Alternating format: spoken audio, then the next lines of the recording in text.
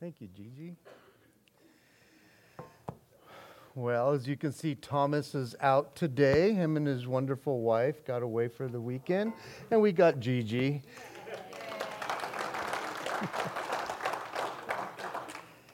She does the worship for the kids in the back there, so now you know what your kids are singing with back there. They are truly blessed, and so... Last week we started the book of Romans. I tried to give you as much background as I possibly could to give you a history of where we're getting into. And I give you all this history probably because I love it. I love the history of getting into a new book and finding out all about it before we get into it and dig into it. I think it's always good to get as much background as possible to better understand what is written. It tends to give us, or those who are studying it and those who are going through it, a better perspective of what's ahead. And I encourage you always, if we are in the book of Romans, read the book of Romans this week, throughout the month, whenever you want. So you know where we're going. As I told you last week, we'll probably be in it for at least a year. And so that's where we're going to live. Get to know the book of Romans. And so I want to encourage you in that to get a better perspective. I was thinking the other day of how important the placements of the books of the Bible are. And especially what we've just come out of, the book of Acts. I think it's important that the book of Acts is right in between the four Gospels and leading into the letters of Paul, because if we did not have the book of Acts, we'd be wondering, who is this cat Paul? I never heard him hanging around with Jesus. And how is it that he's talking to a people in Rome? When did the gospel get to Rome? That's why the book of Acts is so important in its placement. And I think also the placement of the book of Romans is perfect in that, again, we just finished the book of Acts and Paul has now reached Rome. Now, the time of Paul writing to the Romans in this time, and by the time he reached it, was about 3 or 4 years. So there was a little time when he wrote it, and by the time he got there. So, Romans chapter 1, we'll cover we covered 4 verses last week. We'll pick up in verse 5, and we'll go through verse 17, but let's start off in verse 1. It says, Paul, a bondservant of Jesus Christ, called to be an apostle, separated to the gospel of God, which he promised before through his prophets in the Holy Scriptures, concerning his Son, Jesus Christ, our Lord, who was born of the seed of David according to the flesh, and declared to be the Son of God by the power, according to the Spirit of holiness, by the resurrection from the dead. Verse 5. Through him we have received grace and apostleship for obedience to the faith among all nations for his name, among whom you also were the called of Christ Jesus. To all who are in Rome, beloved of God, called to be saints, grace to you, and peace from God our Father and the Lord Jesus Christ. First, I thank my God through Jesus Christ for you all, that your faith is spoken of throughout the whole world. For God is my witness, whom I serve with my spirit in the gospel of his Son, that without ceasing I make mention of you always in my prayers, making request if by some means, now at last, I may find a way in the will of God to come to you. For I long to see you, that I may impart to you some spiritual gift, so that you may be established. That is, that I may be encouraged together with you by the mutual faith both of you and me. Now I do not want you to be unaware, brethren, that I often planned to come to you, but was hindered until now, that I might have some fruit among you also, just as among the other Gentiles. I am a debtor, both to Greeks and to barbarians, both to wise and to unwise. So, as much as is in me, I am ready to preach the gospel to you who are in Rome also. For I am not ashamed of the gospel of God, for it is a power of God to salvation to everyone who believes, for the Jew first and also for the Greek. For in it the righteousness of God is revealed from faith to faith, as it is written, the just shall live by faith. Holy Father, we thank you and we praise you for your word, Lord.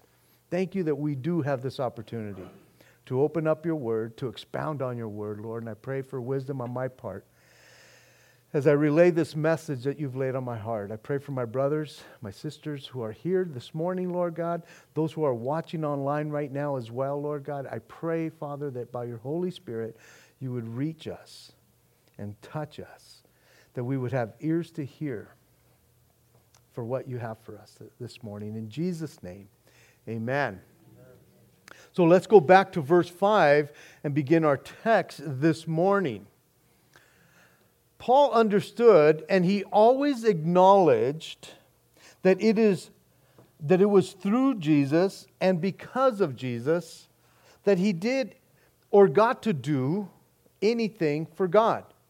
He understood that it wasn't his own power. Paul was a very intelligent man. He was a very respected man in so many ways, even in the Gentile, not the Gentile world, but in his old life. But now that he is in the faith and he's been walking with the Lord for quite some time, he has gained the respect of many as well. But he understood something, that it wasn't him.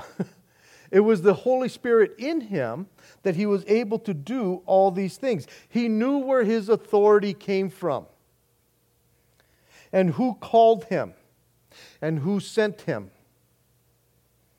He was not his own man. He understood that. We covered that last week.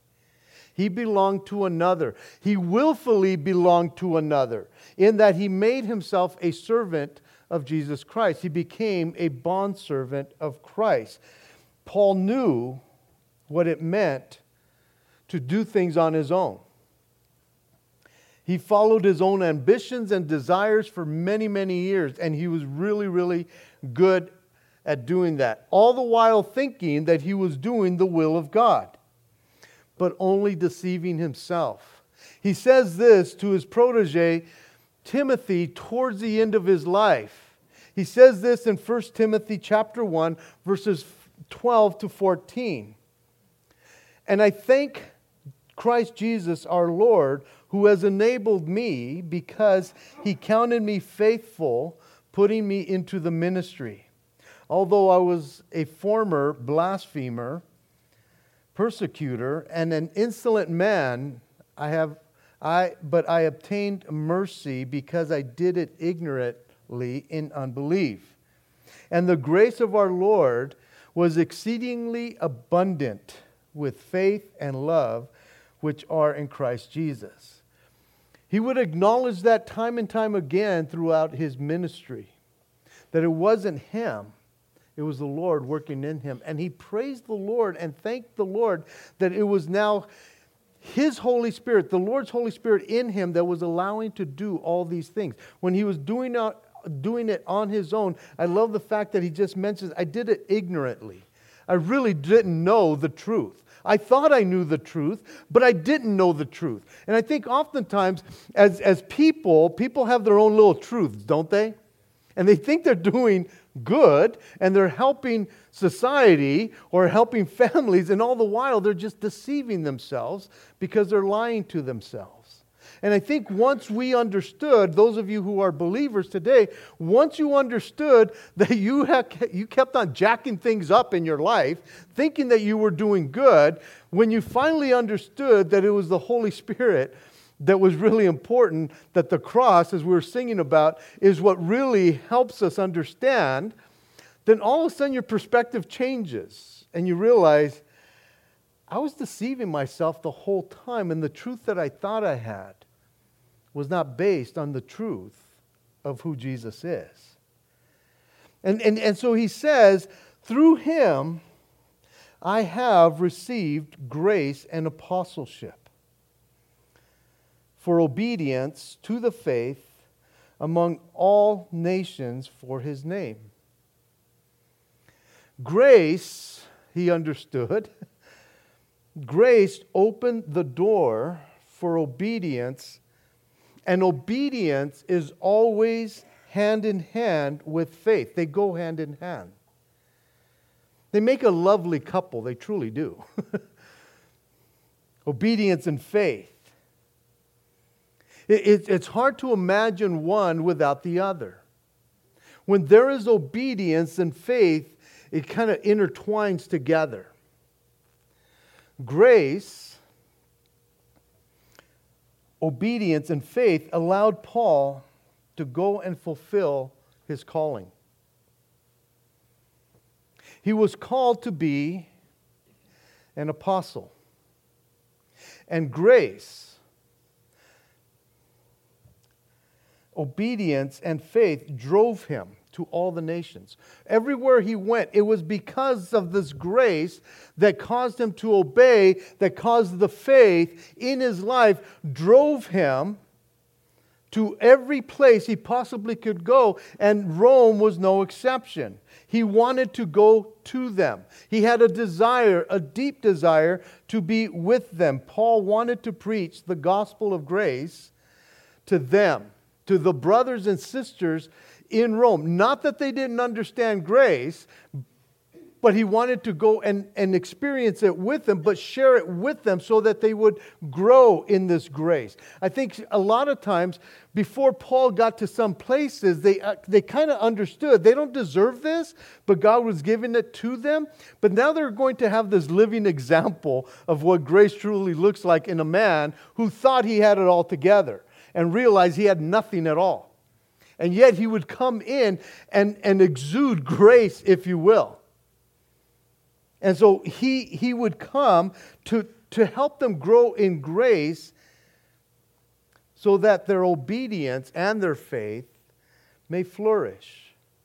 I don't know if you were ever in a position where you had come to Christ, you understood certain things, but somebody came into your life, whether you started going to a church or you started going somewhere, and somebody kind of helped you understand a little better. That's the Romans. They were saved, and there was teachers there, but there was a guy like the name of like Paul who would show up and truly just exude that, and you're going, man, there's something different. I knew, but I really didn't know as much as I should know. and they just flourished. And that's what he wanted to do. He wanted to go and be with them. And he says, among whom, in verse 6, among whom you also were the called of Christ. To all who are in Rome, beloved or beloved of God, called to be saints. Paul wanted the Roman believers to know that they also were called. They were also the called. Maybe not to be apostles like him, but to walk worthy of the calling with which they have been called. It comes from Ephesians 4:1. That they would walk worthy of the calling with which they were called. You see, if they understood grace, then obedience and faith would be close behind them. It would be right next to them. It would help them to fulfill their calling with which they had been called. And I think the same is true for today. If we understand grace, now this morning I'm not going to go into the depths of grace, but just simply put, grace is God's unmerited favor towards you. You don't deserve it, but He gives it to you anyways. There's so much that is attached to that. And I'm sure we'll get into deeper times of explaining grace. But if we understand grace, and you know what it means in your life, then I could guarantee you this: your obedience and your faith will follow because you're understanding grace. And I think oftentimes when people are not obedient and their faith is not flourishing is because they truly don't understand what grace really means in your life. Because when you understand what grace truly means, you almost want to go, what else can I do, Lord? Why? Why would you pour it on? How do I surrender more of my life to you? And then you just walk in that. And so, again, when we understand what grace truly looks like, Paul had it right, even in his introduction in verse 1, before he was ever separated for the gospel, before he was ever called to be an apostle, he understood that he was now a bondservant of Christ. He had no right to be called the bondservant of Christ. He fought against it. And then when he finally surrendered to it, he realized the grace that was attached to being a servant. He understood, I don't deserve this because I went after you. Again, we covered it in Acts when he shared his testimony, and Jesus would say, why are you persecuting me? And I'm sure Paul's going, never even met you, bro. You're persecuting my church. You're persecuting my people, my body. So he understood what grace looked like because he surrendered to that and became a servant, a bondservant of Christ. First and foremost, we are the called of Christ. He bought us. He called us out. He separated us to Himself. To serve Him, to be called His saints. The word called, and we saw that last week, and we see it again this week. Paul was called to be an apostle. We are the called. We are called to be saints. That word called means invited, i.e. appointed, or specifically a saint. Invited by God in the proclamation of the gospel to obtain eternal salvation in the kingdom of God through Christ, according to Romans 8:28. Called to the discharge of some office, according to Romans 1, as we saw last week.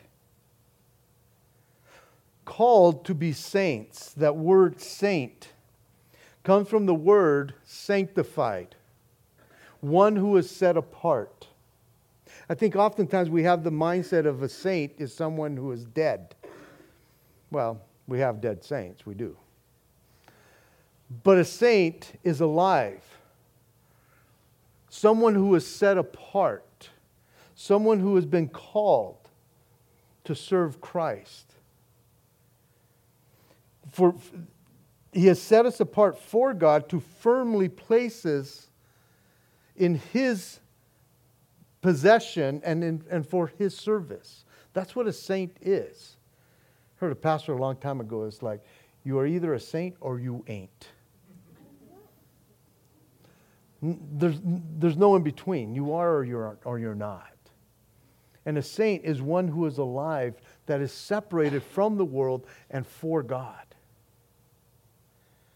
And he says in verse 7, grace to you and peace from God our Father and the Lord Jesus Christ. We have another lovely couple here, grace and peace. Grace and peace is offered to all. But only the beloved of God, those who are called to be saints, can truly understand, live, walk, and experience the true grace and peace of God. Verse 8 says, I thank my God through Jesus Christ for you all, that your faith is spoken of throughout the world. Paul must have had this long prayer list.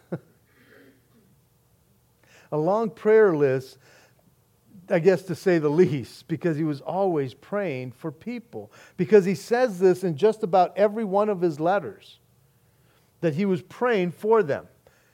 That he was praying for them, and them, and them, and them. And it's like, man, Paul was a guy who was thankful. He was grateful, and he was full of gratitude for the people that were in his life, for all the saints. I truly believe he was always thankful. He never forgot, because again of his past and what he had done to the saints of old, or whom he had persecuted. I think he was truly thankful that now he was counted among them.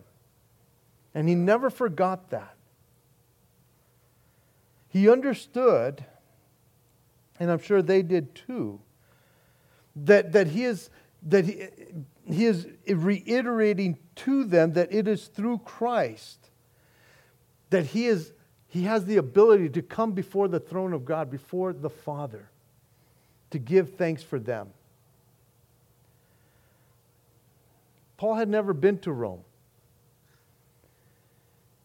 but he did know quite a bit of the people from there, and we gather that from the last chapter of Romans, because he mentions all these people who were from Rome. So he crossed paths with so many of them, but he didn't really know them all.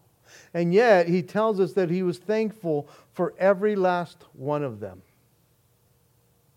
He says, your faith is spoken of throughout the whole world.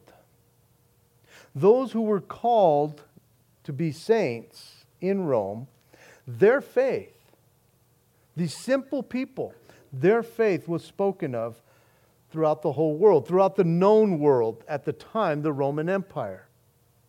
So because all roads led to Rome, all roads led out of Rome. And there was a lot of people coming and going. And because of that, people were hearing about these believers in Rome. I think it's fascinating. Again, they weren't a major population. They were a small group, a small sect. And yet Paul says, people are talking about you guys. Rome is huge. People are coming through all the time. They're coming and going from them. And I'm hearing in my travels, wherever I'm at, about you over in Rome. And maybe that's why he wanted to go. It's like, who are these guys? But he heard about their faith. Now, it doesn't mean that everything that he heard was good. It could very well be that within the church community, the Christian community, they were well spoken of. But because Paul often was around people that weren't part of the church community, it's quite possible that outside the church community, they may have not talked well about them all the time, but they talked about the changes in these people. That there was something different about them. I don't agree with them. I don't follow their God. I don't do any of that, but there's something different about them. Whether they liked them or not, whether they agreed with them or not, people were talking. Now, I would prefer if anybody talks about Calvary Chapel that they would talk about it good. Peeps, I'm putting it on you. But that people would hear is like, okay, I don't go there. I've never been there. I'll never go there. But there's something different about them. I don't agree with their philosophy or their religion or whatever. But they're different. A good different. But again, that if that's going to happen, that people would at least say, well, I don't agree, but they're nice people. You know, again, maybe they felt, I'm not ready for that. But they would say there's something different about them. And so when he's saying about them that he's praying for them, he says, for God is my witness in verse 9. Paul was not one that seemed to be praying in public all the time to be seen of men. I'm not saying that he didn't pray out loud or in public, but he never did that to be showy like the Pharisees, as we've read before. And so I think that's why he calls God as his witness, because God was truly the only one that knew and could testify about his prayer life. I don't think Paul ever meant in any way to be showy, especially in his prayers. I think it was just mostly between him and the Lord that he had this secret place. And it was just him and God. And he would always pray for people. Always lifting people up. And I think it's such a blessing that we have that opportunity to be able to pray for people. And I think oftentimes, whether they know that you're praying for them or not, I find it fascinating that when you're praying for someone else, that, especially by name, that you're lifting up somebody's name into the ears of God, into the very throne room of grace. And oftentimes when I've told people, hey man, I've just been praying for you, just to understand, your name has been mentioned in heaven. I think it does something to people's hearts to go, really? You spoke my name to the God of heaven? I think it transforms people's lives of going, wow, I've never thought of it that way. But guys, when you're praying, he hears your voice. He knows your voice. When you're praying for other people, he knows who they are. He's intimate with all of that, whether they're believers or not. That we get to lift people up by name and even by church or community or state. As we were praying earlier, we're praying. Lord, we're lifting these people up. Some know you, some don't. But we're putting them in the heavenlies so you know they are on our hearts. Sometimes we don't agree with them, but they're on our hearts. And we're praying that they would agree with you, not with me, but with you. That's the way we should be praying. Lord, your will, not my will. Although my will sounds pretty good right now.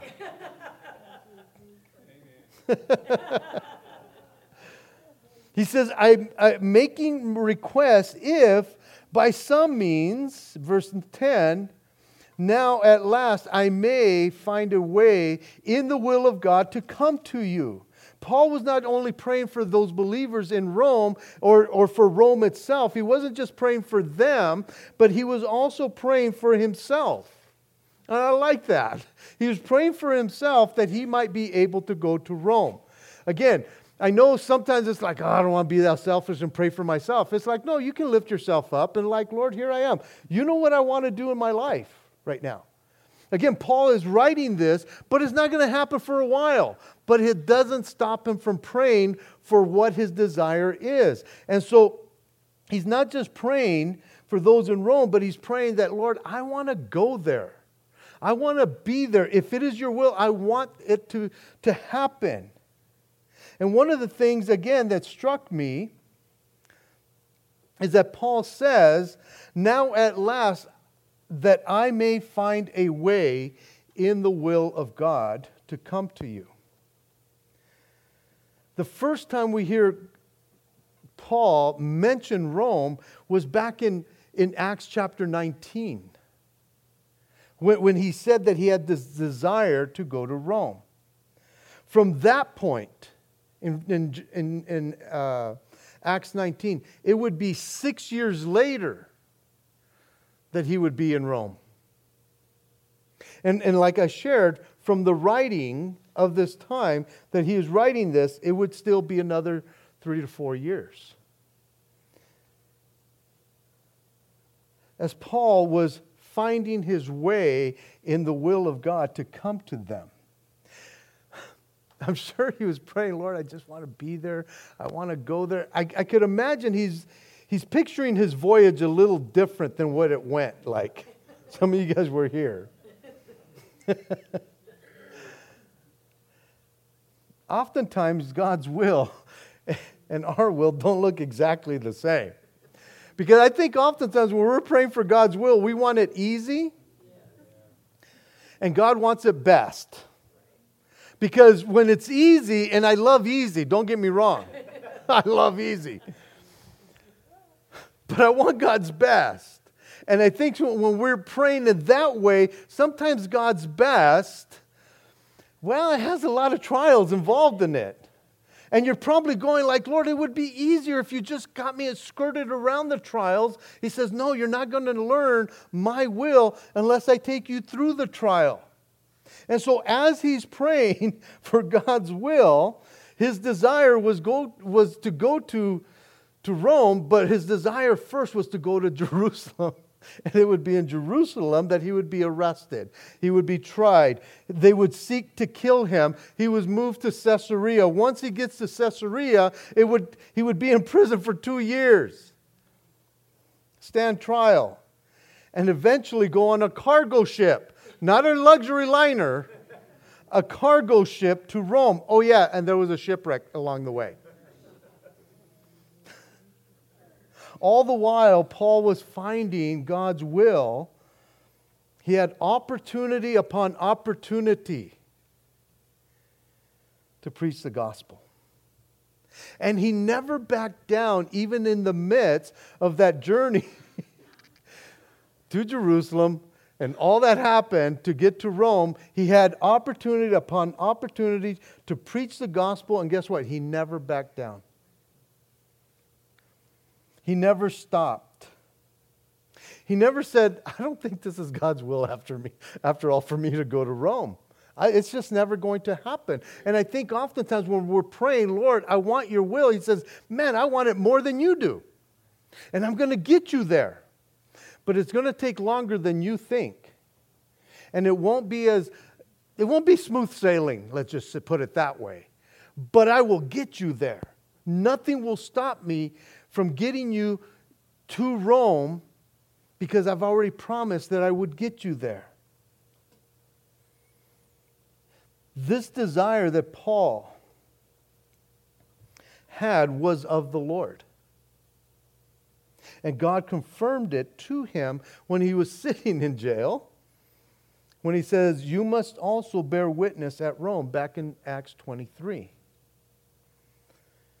In verse 11, he says, for I long to see you, that I may impart some spiritual gift to you, that you may be established, that is, that I may be encouraged together with you by the mutual faith both of you and me. Even though he had never known a lot of the people in Rome, he knew few of the people by and large. He was saying to a people that he really didn't know, I really want to be there with you. I long to see you. Because they had something in common, and that commonality was being stirred up in him. This longing that Paul has to see these people is defined as a yearning, a craving. And it denotes and indicates a lust, this longing. But it's not a bad way of lust, because he wants to go there and impart some spiritual gift to them to strengthen and establish them. The word spiritual means non-carnal, non-fleshly, non-physical. And so it was a longing that was pure.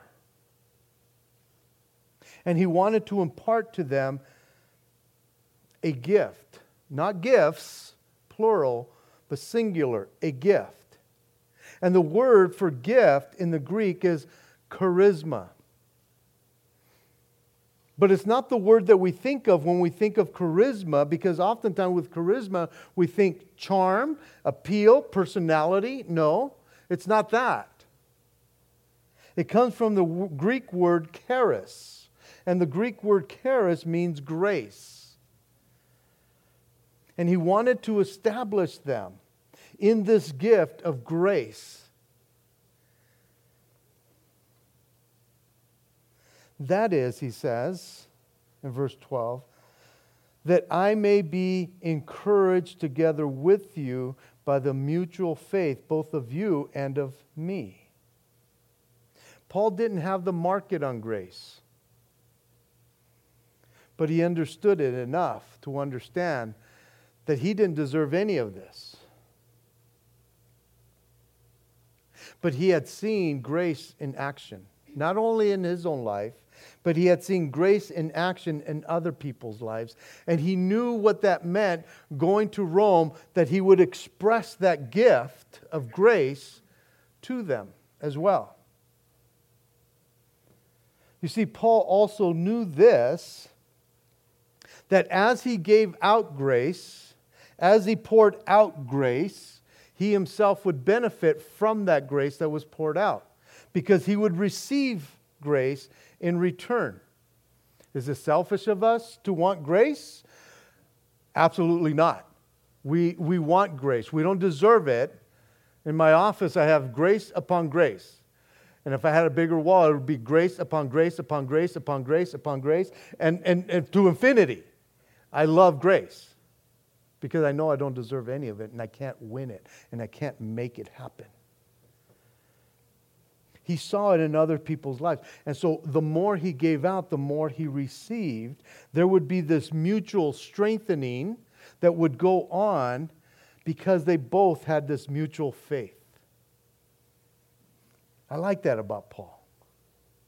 That even though he was an apostle, and I'm sure the people wanted to be around him and get to know him because of who he was, he didn't see himself any different than the rest of the brothers and sisters he was writing to the believers. He didn't think of himself more highly than he ought to. He'll tell them that a little later in this book. Again, I don't think Paul had the market on faith. His faith wasn't any more special than anybody else's faith. It was a mutual faith. Paul needed encouragement just like anybody else. It doesn't matter your standing in the church, what your position may be that you hold. Encouragement goes both ways because of a mutual faith. And he says that I often... Now, I want you to know that I want you not to... now, I want you to be... I don't want you to be... I feel bad for second service if I'm having this much trouble. Now, I do not want you to be unaware, brethren, that I often planned to come to you, but was hindered until now. Paul wanted them to understand his lack of coming to them was not because he didn't want to be there. He longed for them, as we learned. But he was hindered. He was hindered from going and being there. Now, I don't believe that this hindrance that he's talking about was from Satan. As he told the Thessalonians that he had been hindered. Because you see, not all hindrances are from the enemy. Paul had been seeking the will of the Lord, and he was doing the will of the Lord, and yet it was just a matter of timing. And I think oftentimes when it's not happening in our timing, we think the enemy is involved. And it's not always that way. Sometimes he guides us by hindrances. He has us do other things because of hindrances in our lives. I don't think that we should ever give the enemy any more credit than he deserves, that he is the one that's hindering us. Oh, don't get me wrong, Satan loves to hinder the work of God. But Satan can only hinder. That's it. Which means that he could only impede, obstruct, hamper, slow down, or delay. It's more of an obstacle. That's the only thing he has. God is the only one that opens doors and shuts doors. He can't. He doesn't have the key for that. And so whenever Satan does hinder, we could always get around it, jump over it, move it. We can do all of that. He doesn't have the power to close a door that God wants open. And He does not have the power to open the door that God wants closed. And we need to understand that because we give that cat too much credit. And he doesn't deserve that credit. He could only slow things down. That I might have some fruit from you as well, Paul is saying. You would think that Paul had enough fruit in his life with all the ministry that he had been in, that he would be satisfied with all the ministry that he has been able to be a part of, but he wanted fruit in Rome. Not only the fruit that would result from pouring into the believers who were called to be saints, but the fruit that would come from other people coming to know Christ as well because of his ministry there. And I don't think this is selfish to want more fruit. John 15 tells us that we may bear fruit, more fruit, much fruit. That we would want as much stinking fruit as we can get. Because again, we are proclaiming the gospel. Because we're taking the seed out. Again, fruit, all it is, it protects the seed that's inside the fruit. That's all fruit wants. I want more fruit so I can spread more seed. That's what Paul wanted to do. I think, and I truly believe, that he just wanted to be in the middle of everything God had for him. And I think sometimes we are satisfied with not having fruit in our lives because we don't want to jump in. Paul wanted to be in the middle of whatever God was doing. And I don't know where you're at with that.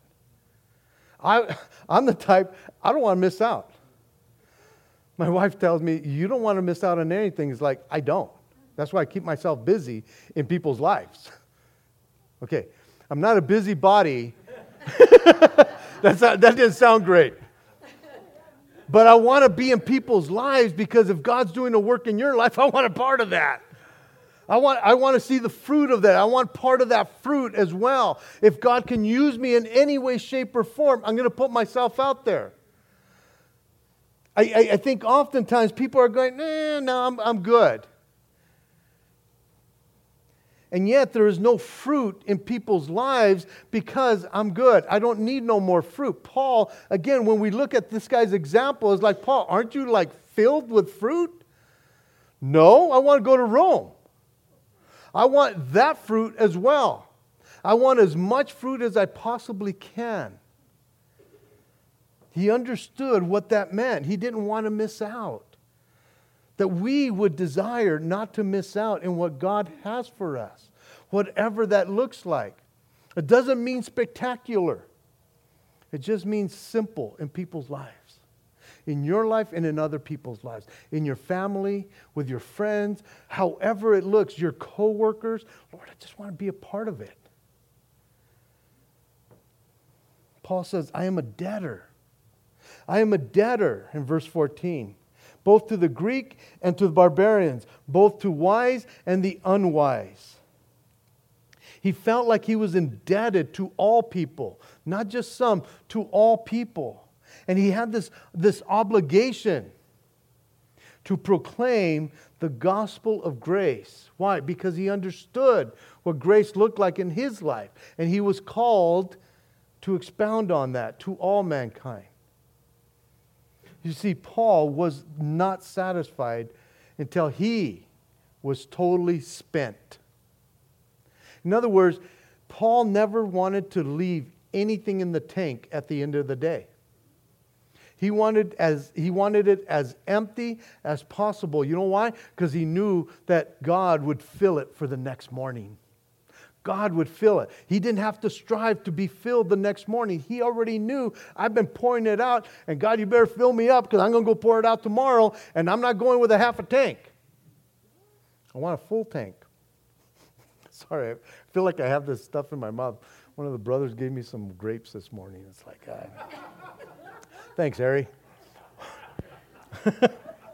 I just feel like you guys are going, what the heck's wrong with his mouth? Now you know, man, if something comes flying out, it's like it was up in my teeth somewhere, man. Ah. Right? I didn't want to put it in the freezer. Anyways, be that there were frozen grapes. Anyways. So, he didn't want to leave anything in the tank. I think some of us are satisfied to leave something in the tank. And we miss out. He says both to the Greeks and the barbarians. You see, the Greeks considered any non-Greek as a barbarian.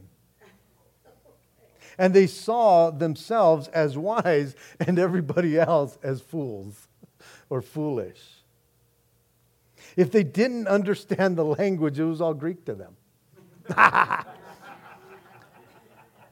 Actually, it sounded more like barbar to them. Because the Greek word for barbarian is barbaros. So they came up as like, it sounds like barbar. But verse 15, as we're getting close to finishing here, it says, so as much as is in me, I am ready to preach the gospel to you who are in Rome also. As much as is in me. On his part, as far as he was concerned, he was all in, all day, every day, 24/7, 365 days a year. He was all in. He was ready. He says, I am ready. Now, there are two different Greek words that are translated ready, especially in the Old King James. One means prepared. I am prepared. As in Acts 21:23, when Paul says, I am ready not only to be bound, but also to die at Jerusalem for the name of the Lord Jesus Christ. The other word for ready is here in verse 15, and it means eager, with a ready mind. You see, Paul in Acts 21 was not eager to die, but he was prepared to die. Here, he is eager. He is so eager to get over there and share the gospel, to minister to the believers and even to the non-believers.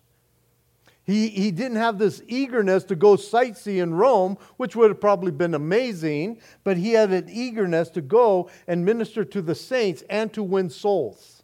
He was eager for that. He was ready for that. And what a testimony we have here of Paul as we finish up. First, he says, I am a debtor to all men. And then he says, I am ready to preach the gospel in Rome. And he finishes by saying, and I am not ashamed of the gospel of Christ. Now, why in the world would Paul be even tempted to be ashamed of the gospel of Christ as he is contemplating this trip to Rome? For one thing, the gospel was identified with a poor Jewish carpenter who had been crucified. The Romans had no special affection for the Jews in the first place. And crucifixion? The Romans invented that. It was like the lowest form of execution. It was a shame to be crucified. So why would anybody put their faith in a Jew who had been crucified? And Paul is saying, I'm not ashamed. I'm not ashamed of that. Another thing, Rome was a very proud city. And the gospel had come from Jerusalem, a capital city of a little nation that they had conquered. They had nothing going for them. And so Paul is writing, he says, I'm not ashamed. The Christians, they weren't a large sect. They were a small little group of people. They weren't among the elites in society. They were common people and even slaves. Rome was known for its great philosophers and philosophies. Why pay attention to a fable in their estimation of a Jew who they say rose from the dead? The Romans looked down on these people.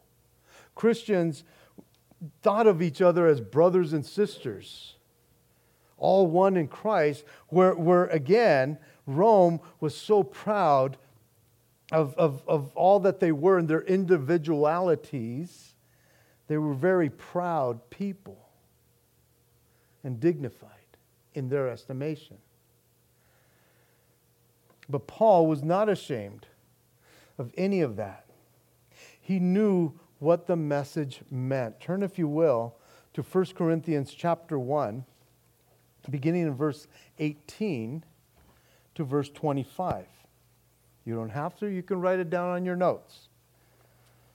1 Corinthians chapter 1, verse 18. Paul writes this to the Corinthians. For the message of the gospel, for the message of the cross is foolishness to those who are perishing. But to us who are being saved, it is the power of God. For it is written, I will destroy the wisdom of the wise and bring to nothing the understanding of the prudent. Where is the wise? Where is the scribe? Where is the disputer of this age? Has not God made foolish the wisdom of this world? For since in the wisdom of God, the world through wisdom did not know God, it pleased God through the foolishness of the message preached to save those who believe. For Jews requested a sign, and Greeks seeked after wisdom. But we preach Christ crucified. To the Jew, a stumbling block, and to the Greeks, foolishness. But to those who are being called, both Jews and Greeks, Christ, the power of God and the wisdom of God, because the foolishness of God is wiser than man, and the weakness of God is stronger than man. Again, he is writing to the Romans from Corinth. And so again, he understands what's going on, and so for him, there is no shame. Paul was not ashamed to preach the gospel because he understood the power, the dynamic power, that dunamis power that came from the gospel. Why? Because it would bring about salvation. It had the power to save. It's crazy that this book, what is written in this book, is able to change all of eternity for you and for me and for anyone else who believes in the words that are written in here. Rome had all the power, but their power was no match to the gospel. The Roman Empire would eventually collapse, but the power of God, through the power of the gospel, it is still mighty to save today. To the Jews first, and also to the Greeks. It was and still is for all men. But the gospel came to the Jews first, but it also reached to the Greeks or the Gentiles. The righteousness of God is revealed in the gospel, which is the good news, and it is received by faith. Because we cannot, in our own righteousness, stand before God. It is the righteous God Himself who has declared us righteous. And He won't compromise on that righteousness even when He gives it to us. He hasn't compromised it not one bit. He declares the guilty not guilty because His Son took all the guilt. It is the power of the gospel that does that. And it just seems so inconceivable to try to understand that. That's why it is from faith to faith. In other words, springs from faith and leads to faith. Because it says at the end here, for the just shall live by faith. A quote from Habakkuk. It's mentioned 3 times in the New Testament. Here it deals with the just. Galatians 3:11 deals with shall live. And Hebrews 10:38 deals by faith. By faith. The just are the righteous who stand before God. And it is only through faith that we can stand before God. Let me read 15, 16, and 17 through the Amplified, and we're done. It says, so, for my part, I am willing and eager, ready to preach the gospel to you also who are in Rome. I am not ashamed of the gospel, the good news of Christ, for it is the power of God's power working unto salvation for deliverance from eternal death to everyone who believes, with a personal trust, a confident surrendered, a firm reliance to the Jew first and also to the Greek. Verse 17, for in the gospel a righteousness which God ascribes is revealed, both springing from and leading to faith, disclosed through the way of faith that arouses to more faith. As it is written, the man who through faith is just and upright shall live, and shall live by faith. And so, if you are called to be a saint, then walk worthy of the calling with which we've been called. Amen? Father, we bless you and we thank you for your word. We thank you, Lord God, for your precious, precious promises that you have given to us, Lord. Father, the depths that we have just covered once again, Lord God, help us in our understanding. Lord, to make it as simple as possible, Lord God, but also that it would do something in us to want more, to dig even further, Lord, of who you are and why. Lord, we bless you and we thank you for the many blessings that you have already taught us through the book of Romans, Lord God. I'm so excited to teach it. And I pray for wisdom in teaching it to my brothers and sisters, Lord God. I pray that as we grow together through the book of Romans, Lord, that you would just draw us closer to you, to one another, and that we would go and reach our community and the world around us, Lord. That we would not be ashamed of anything that has to do with you, Lord. We bless you and we thank you in Jesus' name. Amen. Let's